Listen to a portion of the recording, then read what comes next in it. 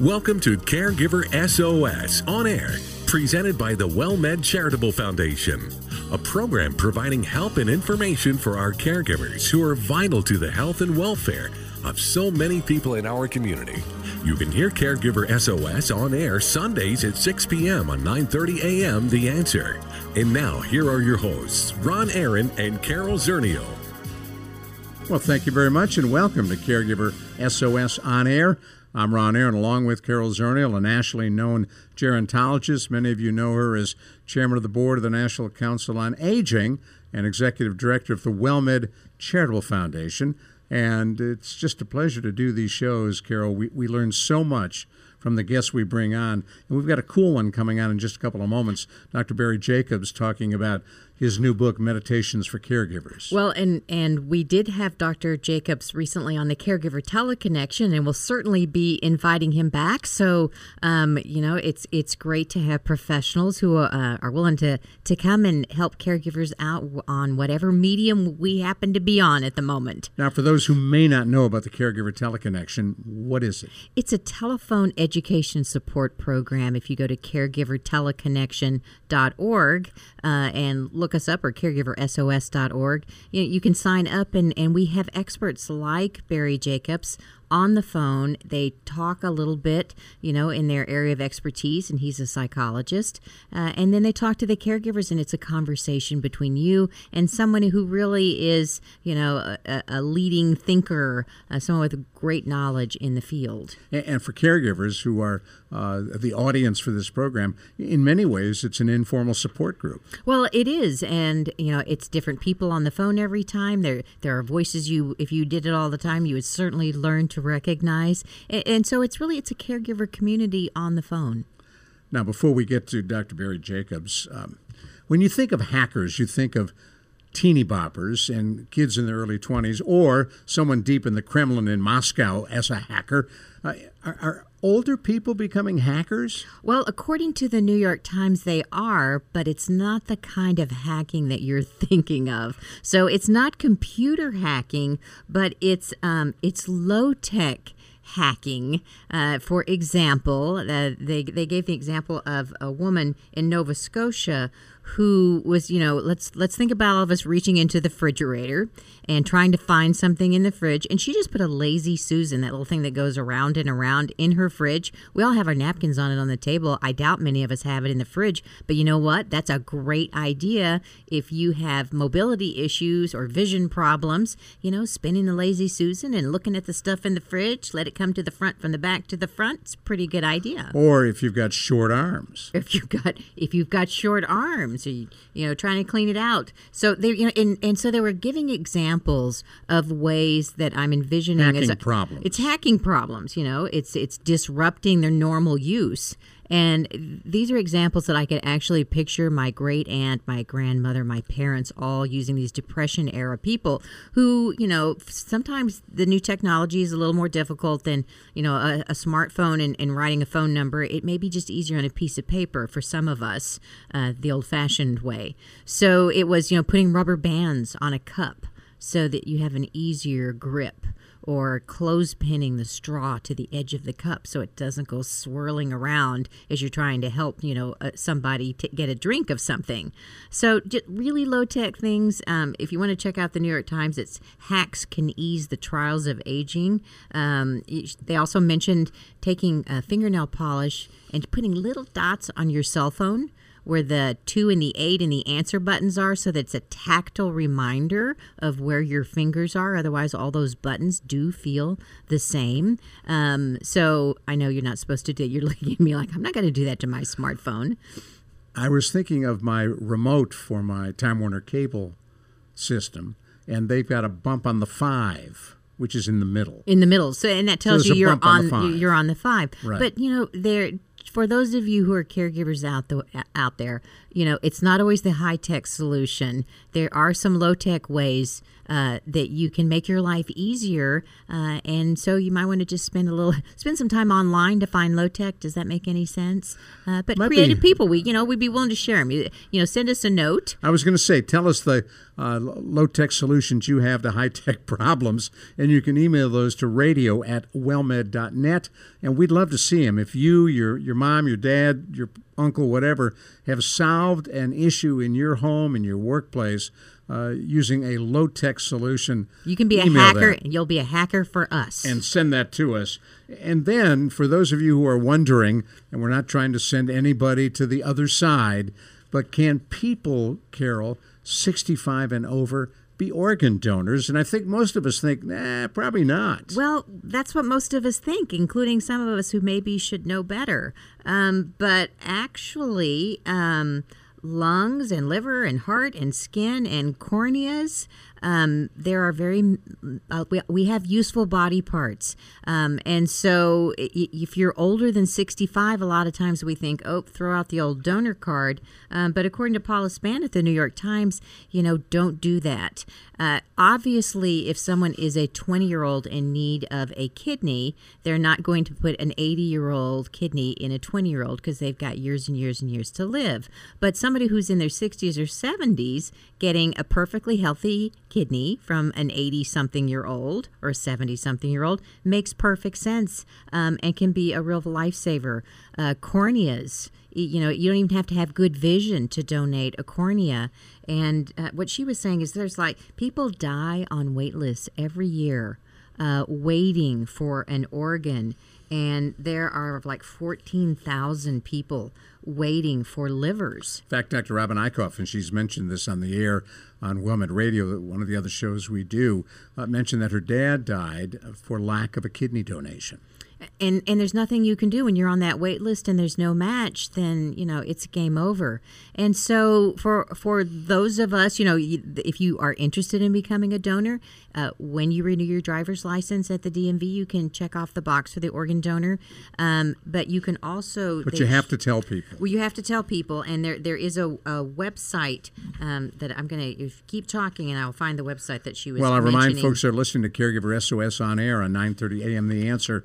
I'm Ron Aaron along with Carol Zernial, and you hear us Sundays at 6 p.m. So registerme.org. Oh, I like that. Registerme.org is an online forum to donate Life America. The only drawback that's impacted the organ donor business is that you have to die in a hospital. And when all of us think about the perfect way to go, it's usually at home, surrounded by family or friends. But you have to be hooked up to machines to keep the organs alive and fresh. Gotta keep the blood flowing. The blood flowing. And so that's one of the reasons, because more people are dying at home instead of hospitals. They're not having as many. The actual number of organs donated is less. But you can go ahead and register yourself and let people know that you're registered and that you need to be at a hospital if you can, so you can donate your organs. That's an interesting sidebar story. Wow. So listen, Motel 6 leaves the lights on for you.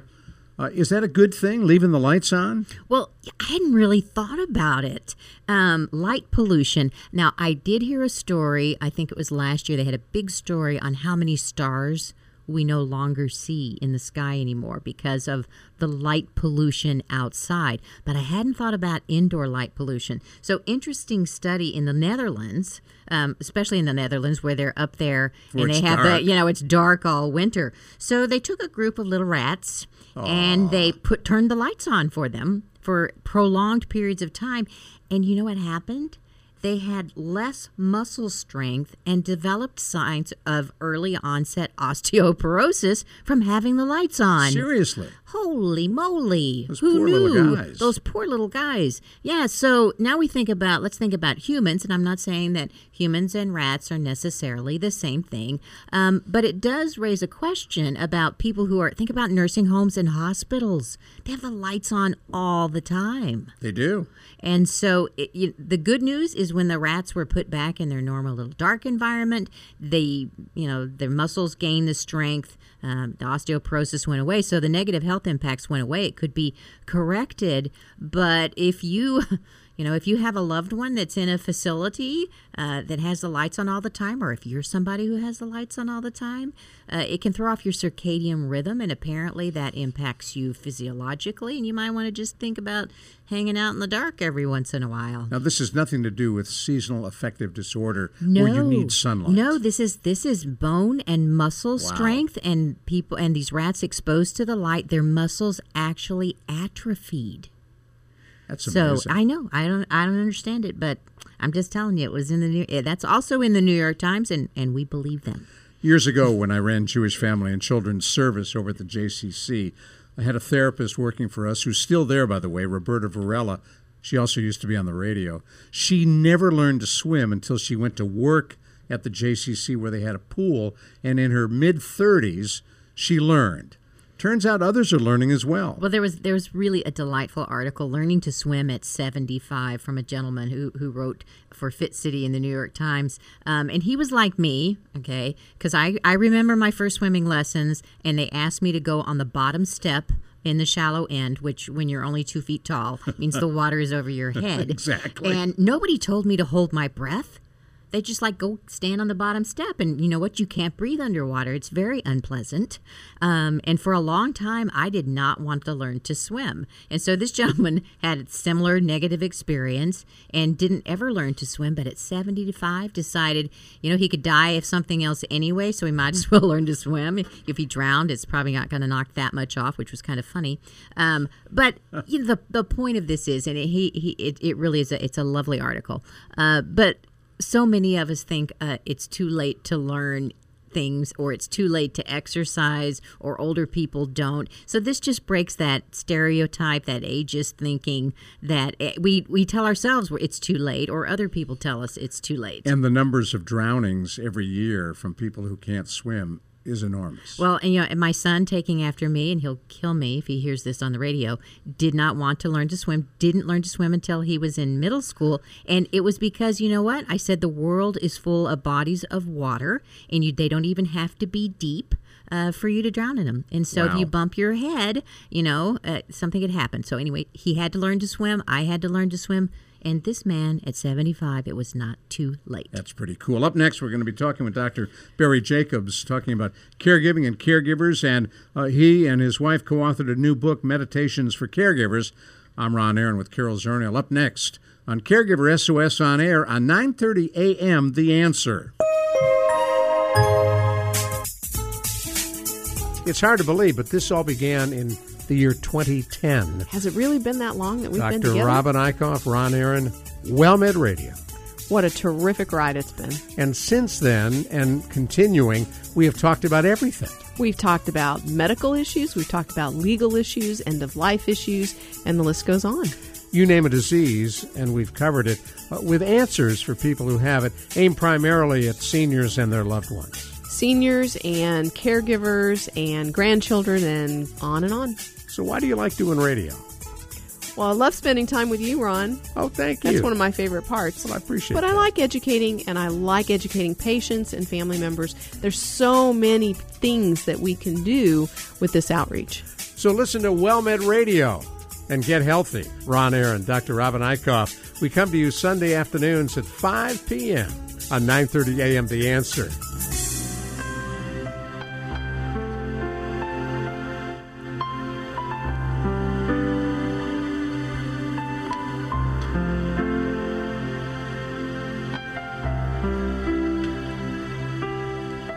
Well, we're so glad you're riding along with us on Caregiver SOS On Air.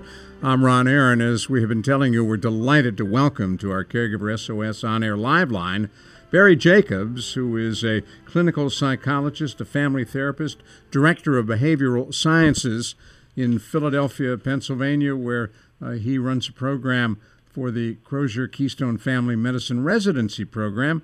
A graduate of Brown University, and his doctorate in psychology comes from Hahnemann Widener Universities. I'm Ron Aaron, along with Carol Zernial. And Barry, delighted to have you on Caregiver SOS On Air. My pleasure to be here, Ron. And I also want to take a moment and congratulate you for folks who are aware of the Caregiver Teleconnection program. You hosted one of those programs recently and have rave reviews. They really enjoyed having you. I really enjoyed speaking with the group. We had some excellent conversation. As you take a look at the world around you, as folks are aging, the numbers of people turning 65 every day is astronomical. And, of course, with that comes the challenges for caregivers who are overworked, stressed, feel as if they're the Lone Ranger. And you've written an interesting book aimed at helping them, Meditations for Caregivers, Practical, Emotional, and Spiritual Support for You and Your Family. What's that all about? Well, the book is made up of 152 short real-life stories of family caregivers, all of whom were struggling to find some way to not just do their essential work, but to derive positive reward from the work that they were doing, for people to learn how to grow both personally and spiritually, to gain an enhanced sense of purpose, and also to really feel gratified that they were holding their families together through tough times. So the book is intended to inspire caregivers to look at the work that they're doing for the positive that work that it is, and also to comfort them, to teach them a little bit about mindfulness, the ability to remain calm under duress, and to really be with one's loved one as best as possible. You and your wife, Julia Mayer, were co-authors of this book. What's that like, writing a book with your wife? It was a great experience. We have two children. They both had gone off to college in the last few years. We were empty nesters, and we had a little bit of a void to fill. And so I've been writing columns for the AARP website for years, and AARP actually approached me about writing this book, and then I asked them if my wife could do it with me, and it worked out great. I mean, it actually brought us closer together.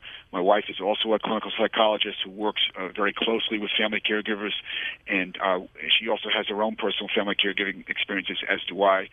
So we both had a lot to bring to this book, and I think the book benefits from our combined efforts.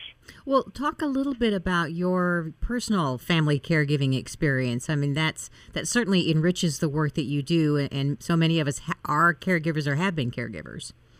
I would go so far as to say, Carol, that I wouldn't be a psychologist and I wouldn't be working with family caregivers unless I had some of the personal experiences that I've had. So I grew up in a family in which my father had brain cancer while I was a teenager, and my family really went through tough times, not only because of my father's illness, but because my mother and my father's mother just fought like the Dickens throughout his illness, and that really made the caregiving and the tragedy of his illness and eventual death so much harder. And it really, because of that experience, it brought me a sense that, caregiving can bring families closer together, but it also can tear them apart. And, I have made it my professional mission to help caregiving be an experience of positive enrichment in the lives of families. In more recent years, about 6 years ago, I moved my mother and stepfather up from Florida to live with very close to me in Swarthmore, Pennsylvania, outside of Philadelphia. My stepfather at that time had very advanced Alzheimer's disease, and my mother was really frail and just having a hard time caring for him. And so my wife, Julia, and I cared for the two of them the best we could until such time as my stepfather had to go into a nursing home. He has since subsequently died. And unfortunately, my mother in the last few years has had her own cognitive issues. She now has vascular dementia, and it just herself moved into a nursing home quite recently. Barry, you look in a dictionary under caregiving, your picture's there. Well, Ron, I wouldn't go so far as to say that, because I think there are a lot of people who are doing this work 24 hours a day, 7 days a week, and I haven't done it. But I really respect people who do. But I learned enough in caring for several people in my family to know a little bit about the ins and outs of this, and that has really enriched my life and also informed my experience as a psychologist. Well, what I love about the book and some of what you just said is talking about taking something that for many is something negative. And I know in our own in the foundation in our stress busting program, we talk about reframing this issue of caregiving, and by helping people to see the positive. For a lot of people, that's really, really hard. And even just hearing your experience, it'd be really easy to walk away from caregiving thinking, oh my gosh, that's the worst thing that's ever happened to me, as opposed to, this was an experience that, made my life, enriched my life in ways, and I learned from it. It made me who I am. If you've just joined us, you're listening to Caregiver SOS on air on 9:30 a.m. The Answer. Ron Aaron with Carol Zernial, Dr. Barry Jacobs, our very special guest, a clinical psychologist, family therapist, author of Meditations for Caregivers. And Barry, you were going to jump in right there. Well, what I was going to say, Ron, is that I wouldn't say it was the worst thing that's ever happened to me, but I would say it was probably one of the hardest. But just because things are hard doesn't necessarily mean that they're bad or that they're onerous. Basically, we learn from hard things. I mean, we when we set a difficult challenge for ourselves and we're able to meet that challenge, we really do derive a sense of gratification as well as gratitude. And that's the kind of benefit that I would like all caregivers to derive. Well, talk a little bit about the book, because it's organized sort of systematically. There's a thoughtful approach into the way that you put these stories together. So the book is, the 152 stories are divided into 28 themes, which really reflect the broad range of feelings and experiences that caregivers have. So some of the themes include things like anger or resentment, and anxiety and guilt, but also very positive things like devotion and dedication, forgiveness, gratitude, humor. Because we really wanted to demonstrate that all these human emotions are part of the caregiving experience, and that and the stories that we have under each of those themes really illustrates how different families use humor or struggled with guilt or overcame anger in their caregiving. Well, and so many caregivers may think that, oh, I shouldn't be angry, and they feel guilty. And all those emotions that you just talked about, for a caregiver who's isolated, who doesn't talk to anybody else, they can have this, all of their negative emotions can fuel even further negative emotions. Well, I think what ends up happening, just as you say, Carol, is that people have negative feelings about caregiving and then have tremendous guilt about those negative feelings. And in essence, they beat themselves up for having those feelings. What I always say to my clients who are caregivers is that it is normal and expectable for people to have a range of emotions, including negative emotions. Really, no one truly loves to do all the tasks of caregiving, because some of those tasks are not very pleasant.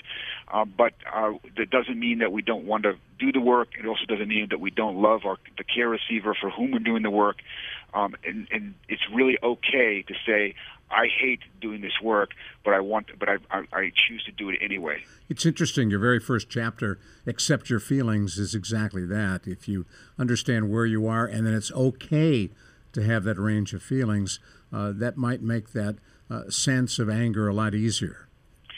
That's one of the most important points in the book. I mean, we want people to accept all of their feelings, positive and negative, and not come away feeling that they've done a bad job or that they're a bad family member. But and you touched on this as well, Barry, and it's interesting because of the caregivers listening to Caregiver SOS on air right now, many feel anger, many feel resentment, and that often leads to guilt.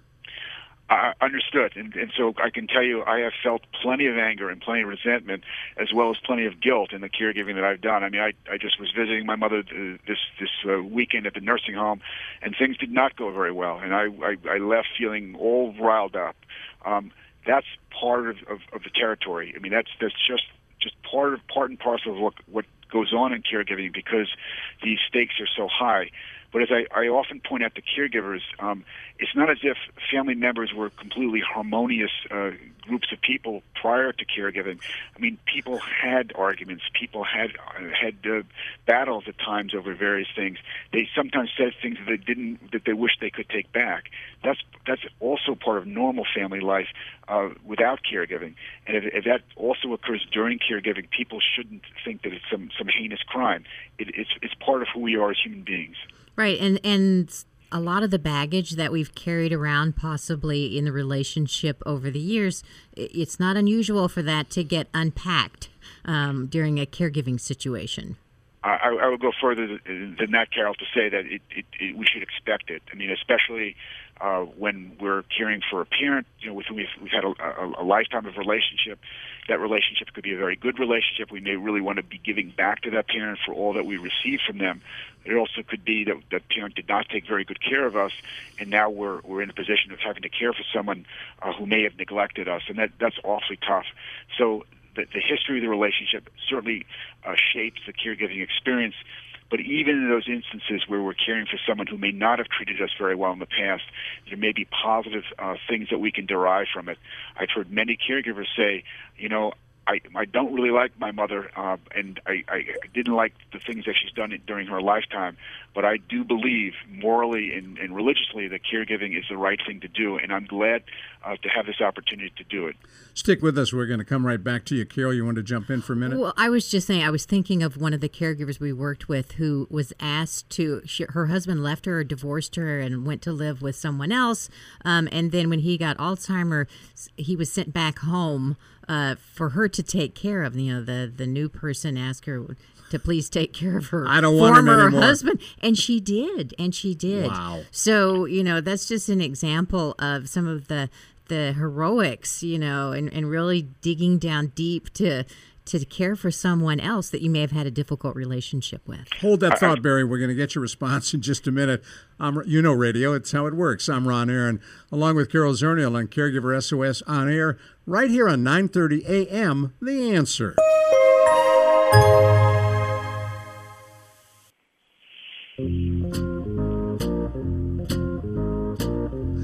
We're having a very interesting conversation and learning a lot as we do it with Dr. Barry Jacobs. He is a clinical psychologist, family therapist, and he and his wife are co-authors of Meditations for Caregivers, Practical, Emotional, and Spiritual Support for You and Your Family. I'm Ron Aaron, along with Carol Zernial. And Barry, you were about to jump back in to this conversation. I was going to say that, Carol shared a story about a woman who divorced, whose husband left her, and then later on, when he needed caregiving, she took him back.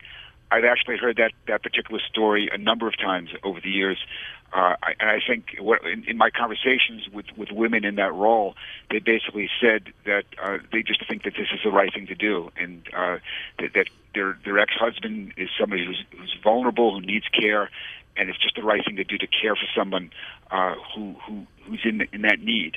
And it's really admirable and extraordinary. Not something that all of us could do, but I really want to tip my hat to those women who make that choice. Well, in the book, even in the chapters where you might be talking about guilt and anxiety, the thought at the end of the story really does come back to, it's almost like, when I was reading the stories, it's almost like acknowledging this negative emotion and then letting it go. The few words that you have at the end of each of the stories, it kind of gives you a chance to acknowledge it and look at this negative emotion and then let it go. Well, one of the themes throughout the book is this idea of mindfulness, which is we can observe and really closely observe and be very aware of what we're experiencing at any given time, but then we can actually stand back from that and observe ourselves and really forgive ourselves for what we may be feeling and not get so caught up in the feeling that we then ruminate about it ad infinitum. I think when people can take that perspective of more of an observing distance on their own lives, and still be engaged in that life, of course, they're able to not react so strongly to the things that go on around them. They can take things in stride better, and they actually can remain in the present better with their loved ones at a time when they may not have their loved ones for very long. As you've had experience talking to caregivers, you've been there, your wife has been there. Is there a personality description of someone who becomes a really good caregiver, who doesn't get bogged down in all of the emotion, who just does the job, embraces the job, sees all the positives, and then goes on with life? What I would say, Ron, is that the very best caregivers I've seen are people who have a real moral sense underlying their caregiving. They think this is the right thing to do, and that they then approach caregiving in as flexible and a creative way as possible, knowing that there are going to be tough times, knowing that they're going to run into barriers, and that there are going to be days when they feel like pulling their hair out, but also knowing that this is a mission that they set for themselves for a reason, and if they can't get things done one way, they'll get it done another way. Those creative thinkers who have a strong sense of principle behind their caregiving, they seem to really sustain themselves best over the long journey. Well, what you've just described as one of the qualities of a successful caregiver is also the qualities of people who age successfully, is that flexibility and kind of rolling with it, whatever it is that, comes your way. I agree. I mean, I would say that those are the traits that we all need in dealing with adversity and change in life. I mean, life throws us curveballs, and sometimes we can feel sorry for ourselves, or we can really gnash our teeth about what's happening. But people who have what's now commonly called grit are those who basically say, "Okay, this is what I'm faced with. Now how do I go forward?" Well, as you take a look at what you've done in putting this book together, the Emotional Survivor Guide for Caregivers, looking after yourself and your family while helping on aging, it's something that you've also been very active in putting together in this book. But as you think about where this goes while helping an aging parent, what advice would you give to caregivers? So you were referring to a book that my first book on family caregiving was published in 2006. Correct. The Emotional Survival Guide for Caregivers. Right. That book has a little bit different take. It identifies 7 tasks that all caregivers ought to consider doing in providing care for a loved one. And those things include flexibility and creativity, but also things like defining the commitment, what one is willing and able to do, but also what one isn't willing and able to do for a loved one, utilizing support, sustaining the spirit, maintaining one's relationships over time. It's really it's a kind of a broader look at some of the coping mechanisms that people need to use as they go forward. The picture it paints of caregiving is probably more negative than the second book, and I think that has to do with the fact that as over the past 10 years, I have seen the positive rewards of caregiving more personally myself, and so that informs my second book. The positive rewards, such as the fact that people learn and grow. They gain a sense of maturity and mastery. They take on tasks that they thought that they could never in a million years tackle. And then not only do they tackle them, but they become expert at them. Folks who become really good caregivers, they often have a sense of pride in the different things that they've learned to do. They've learned to talk to doctors and get their point across. They've learned to manage medicines. They've learned to deal with an agitated loved one. They've learned to talk with other family members and to be able to really recruit them to help. I mean, those are all skills that most of us don't have going into this work, but we gain over time. Well, most of us fall into this job. It's not something that you study for, prepare for, and learn. It's something that happens when the call comes, often that grandma's in the intensive care unit or something tragic has happened to your spouse. That's right. So what I would say to you is, especially because we live in a society that's aging, all of us should have some awareness that this may come. I mean, Rosalind Carter has pointed out, if you haven't been a caregiver at one point in life, you will be, or you're going to need a caregiver at some point in time. I mean, this is part and parcel of life as a human being. We all age, and our loved ones all age, and we have to find ways and be prepared for caring for one another. Having said that, Carol? Well, so in your practice and talking with caregivers, what are the most common issues that caregivers bring to you that they're trying to work through? Well, let's see. I've recently been seeing a woman who was caring for her mother with ALS, and her mother was very physically debilitated, and she had a very good relationship with her mother her whole life and wanted to care for her mother, but the work itself was so physically taxing. And unfortunately, her mother was so frustrated by being so debilitated that would not be cooperative with my client. And so my client felt like a lot of caregivers feel that she was making sacrifices and she wanted to make those sacrifices, but instead she was getting a lot of flack back from the person that she was caring for. And that made her very angry. And then, as you pointed out earlier, she felt felt guilty about having those feelings of anger. And so basically I did with her what I described before. I helped her feel that those feelings are normal and expectable. I helped her see that her mother's lashing out at her had more to do with her mother's frustrations than any particular criticism of my client.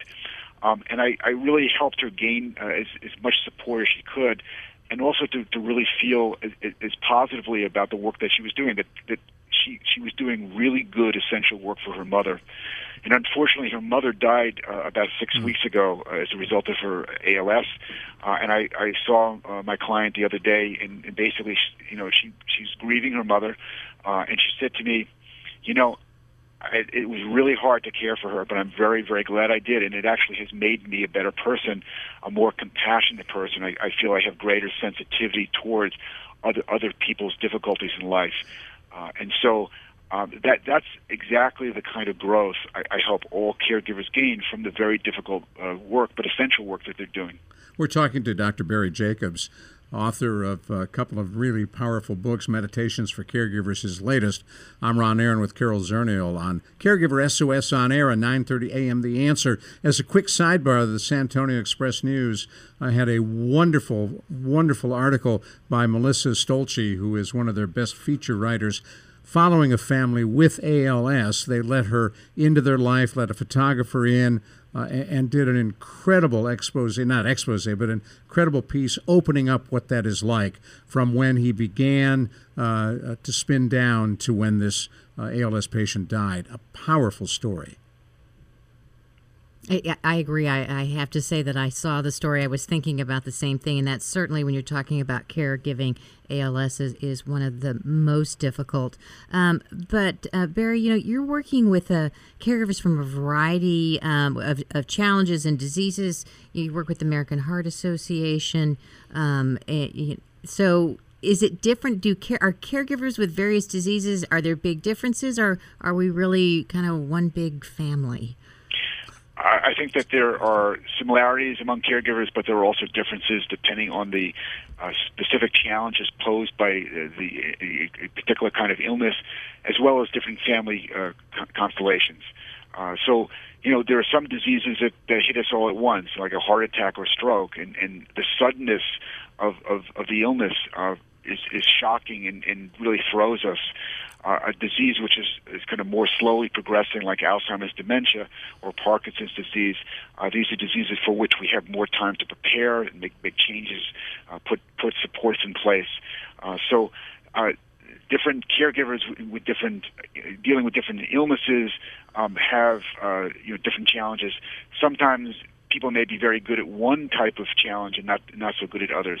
They may be great at caring for somebody with who's got a physical ailment like maybe a spinal cord injury or ALS, but if they have to deal with someone who has cognitive problems like Lewy bodies dementia, they have a very difficult time with that. I got to stop you right there. I'm sorry we're out of time, but I'll tell you what. If folks want to get a hold of your book, Dr. Jacobs, how do they do that? The best way is to go to Amazon.com to buy AARP Meditations for Caregivers. We also have a Facebook page that you can get more information about the book. It's AARP Meditations for Caregivers. That's the name of the Facebook page. And the book should be available wherever books are sold. Okay, got to stop you right there. I really appreciate you coming on. Thank you very much. Thank you, Ron. Thank you so much, Carol. Dr. Barry Jacobs, he and his wife, authors of Meditations for Caregivers. I'm Ron Aaron with Carol Zernial. Up next, Take 10 with Dr. Jamie Heisman on Caregiver SOS on air on 9:30 a.m. The Answer.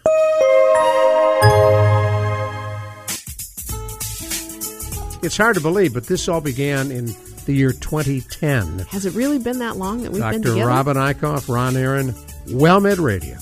What a terrific ride it's been. And since then, and continuing, we have talked about everything. We've talked about medical issues, we've talked about legal issues, end-of-life issues, and the list goes on. You name a disease, and we've covered it, with answers for people who have it, aimed primarily at seniors and their loved ones. Seniors and caregivers and grandchildren and on and on. So why do you like doing radio? Well, I love spending time with you, Ron. Oh, thank you. That's one of my favorite parts. Well, I appreciate But that. I like educating, and I like educating patients and family members. There's so many things that we can do with this outreach. So listen to WellMed Radio and get healthy. Ron Aaron, Dr. Robin Eichhoff. We come to you Sunday afternoons at 5 p.m. on 9:30 a.m. The Answer.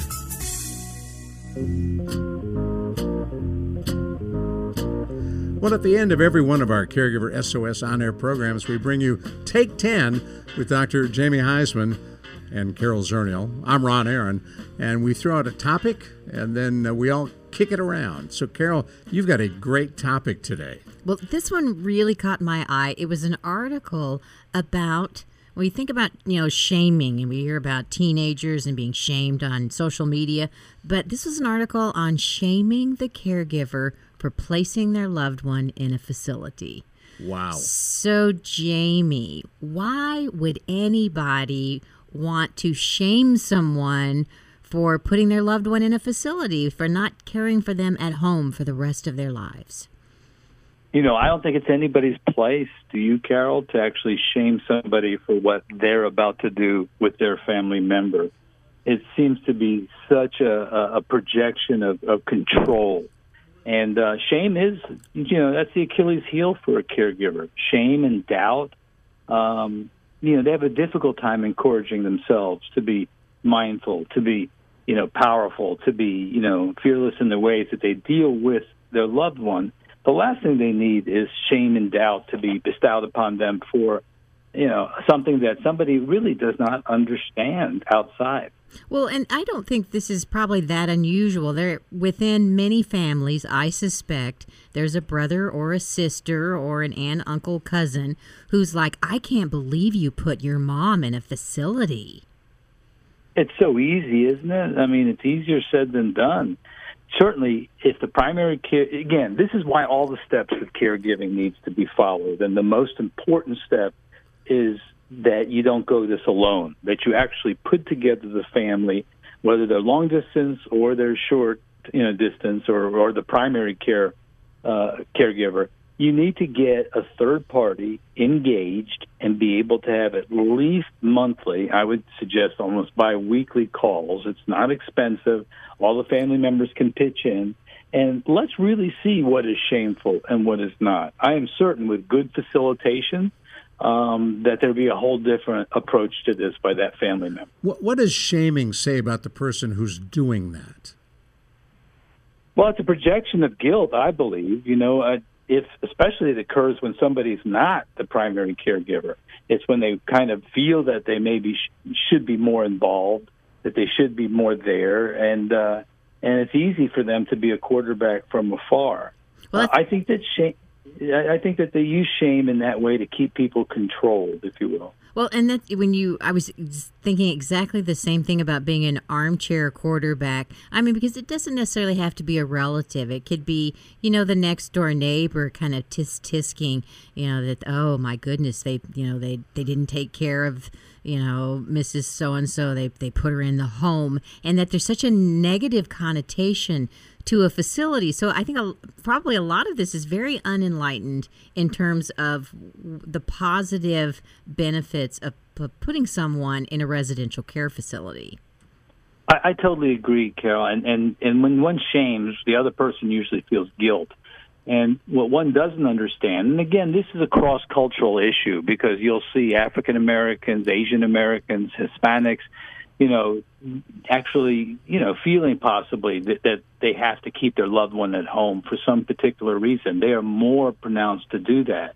But to be perfectly blunt with you, there's some fabulous assisted living and skilled nursing facilities, certainly assisted living, and I say assisted living because that's the first step, that really has a powerful social component, that has a way to engage a loved one where they can't be engaged isolated at home. There's so many personal factors that go into this decision by the family with their loved one that I don't think anybody from afar should get engaged in this. Well, we had someone from a staff person at WellMed that was telling the story about their mother having to go into a facility. And once she got into the facility, had her medications adjusted, had activities, had socialization, that she turned around 180 degrees. And I've seen that in my own work, a gentleman that had Alzheimer's disease that we placed in a facility, and he thought he was back in the Navy. I know I've told this story before, but he thought he moved into the facility, thought he was back in the Navy, told his wife, they've called me back. And so he loved it. He loved being in the facility because he was back at work. He's back in the Navy. He had things to do. And so a lot of times, either somebody living alone isn't taking care of themselves, or the caregivers had a difficult time managing the medicines, the behaviors, everything. And people thrive in a residential environment. But the stereotype in our society, Dr. Jamie and Carol, is we don't want to do that. We promise our care recipient, we're not going to institutionalize you. We're going to keep you at home. And then when you finally make that decision, which is undoubtedly the right decision, doesn't some of the guilt come from that? Well, no doubt it does. And we should never, that's an exact example why we should never be making clinical promises for something that's down the line. We just don't know. And to your story, which I also believe is so heartening, Carol, it's about what we've always said. Isolation is the cancer of the caregiver's soul, but it also is the cancer of the caree's soul. They don't want to be just, going around the house, shuffling from room to room with no interaction and no group there to assist them in terms of bringing some effervescence and energy into their life. Isolation is never a good thing. And yet, when you take a look at this shaming quality, a lot of us do it throughout our lives. We do that with politicians. We do that with folks who we don't think are performing well. We do it with some of the Olympic performers. Look what happened there. Well, and we do it with other parents, and I can remember a few times when some other parent, you hear the tisk, tisk, tisk of, I can't, I'm a better parent than that. I didn't do this, so I'm a better caregiver than you. I never placed my loved one in a facility. And that's precisely why self-care is critical if you're a caregiver. You need to have your, 2 feet on the ground. You need to be taking care of yourself, mind, body, and soul.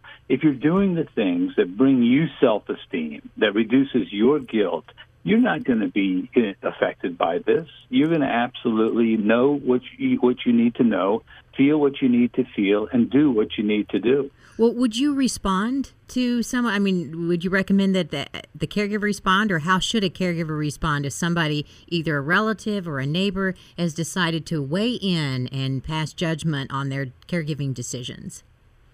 Well, that's a good question, Carol. I mean, there's always the thank you for sharing, but that seems to be too dismissive at the end of the day. I would really go back to the basics. I would say, look, if it's a family member, certainly, we can get a geriatric care manager. We can get a clinical social worker engaged. We can sit around and discuss this issue with a third party, and we can actually, process what they feel, their feedback.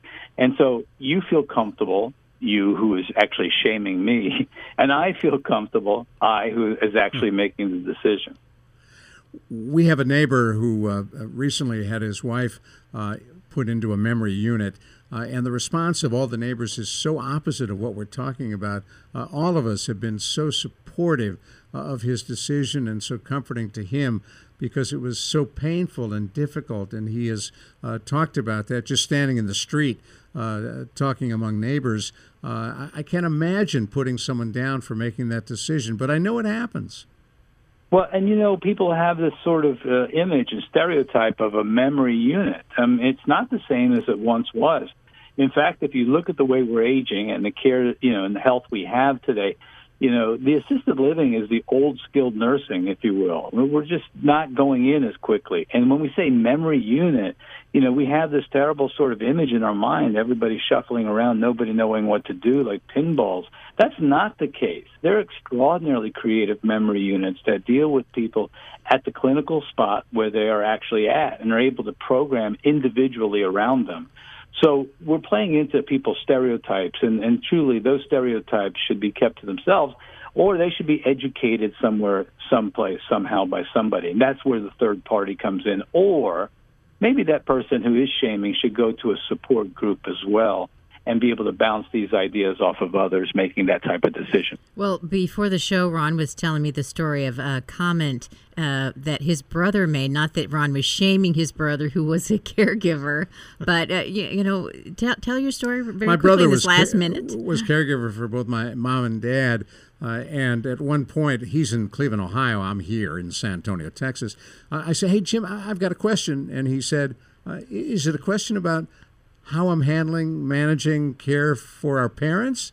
I said, "Well, yeah." He said, "Tell you what, they'll be on a plane in about 3-4 hours. You can pick them up at San Antonio Airport. They're yours now."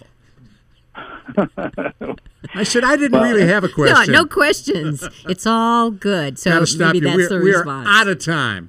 Dr. Jamie Heisman, thank you. Carol Zernial, I'm Ron Aaron on Caregiver SOS On Air. That was Take 10 on 9:30 a.m. The Answer. You've been listening to Caregiver SOS On Air, presented by the WellMed Charitable Foundation. Email suggestions and comments on this radio program to radio@wellmed.net. And join your hosts Ron Aaron and Carol Zernial for another edition of Caregiver SOS On Air on 9:30 a.m. The Answer. It's hard to believe, but this all began in the year 2010. Has it really been that long that we've been together? Dr. Robin Eichhoff, Ron Aaron, WellMed Radio. What a terrific ride it's been. And since then, and continuing, we have talked about everything. We've talked about medical issues, we've talked about legal issues, end-of-life issues, and the list goes on. You name a disease, and we've covered it, with answers for people who have it, aimed primarily at seniors and their loved ones. Seniors and caregivers and grandchildren and on and on. So why do you like doing radio? Well, I love spending time with you, Ron. Oh, thank you. That's one of my favorite parts. Well, I appreciate that. But I like educating, and I like educating patients and family members. There's so many things that we can do with this outreach. So listen to WellMed Radio and get healthy. Ron Aaron, Dr. Robin Eichhoff. We come to you Sunday afternoons at 5 p.m. on 9:30 a.m. The Answer.